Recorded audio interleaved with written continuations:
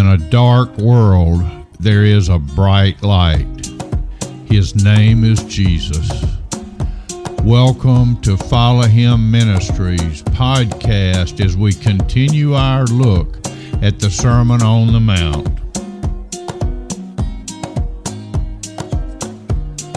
Today we pick back up in Matthew chapter 6, beginning with verse 6. Jesus is teaching his disciples about prayer. In the last podcast, we were looking at verse 5, primarily focusing on Jesus' statement, and when you pray. In other words, he didn't say if you pray, but when you pray. Prayer is the heartbeat of our communion with God, and communion with God is the heartbeat of our relationship with God. So, Matthew chapter 6, verse 6. But when you pray, go into your room and shut the door and pray to your Father who is in secret, and your Father who sees in secret will reward you. Heavenly Father, open the eyes and ears of our understanding that we might see and receive and hear what you have for us from your living word today. We pray through Christ our Lord. In all circumstances, prayer is addressed to our Father, our Heavenly Father, who is unseen. We cannot see him, but he sees us. He knows us. He loves us, and he has a plan for us. And our prayer is directly to him. It's not to other people. It's not through anyone else, but our prayer is directly to God. And anyone can pray, and everyone should pray, because God is listening. To all who are born again in Christ Jesus, who have passed from death to life by putting their trust in the finished work of Jesus, prayer should be the centerpiece of our relationship and communication with God. Prayer consists of listening to God as he speaks to us through his living word, and prayer consists of us speaking to God as we seek to honor him, to praise him, to glorify him, to seek his presence and his provision. And we're going to go into more of that as we look at the actual model of prayer that Jesus gave.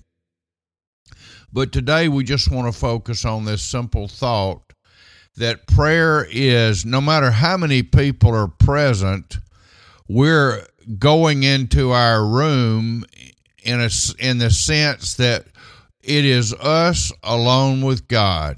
It is us in front of the unseen God who sees all and knows all. He knows our needs before we open our mouths. He loves us and wants to see our needs fully met in him. So when you pray, meaning we should always pray, it's not if you should pray, go into your room and shut the door.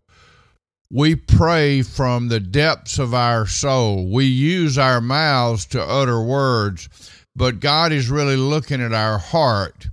And no matter what our mouths say, what do our hearts say? And so our heart leaps up to God in prayer, saying, Lord, help me. Lord, you are God. We are not. I am not. I can't do this on my own. I need you every hour of every day. Lord, help me. Help us. Help me, Lord, to love you with all of my heart, soul, mind, and strength, and help me to love my neighbor as myself. Help me, Lord. I'm coming to you in secret. You are my God, my heavenly Father, by your grace through faith in Christ. We offer this up to you in prayer, praising you and thanking you always and ever for all things. Amen.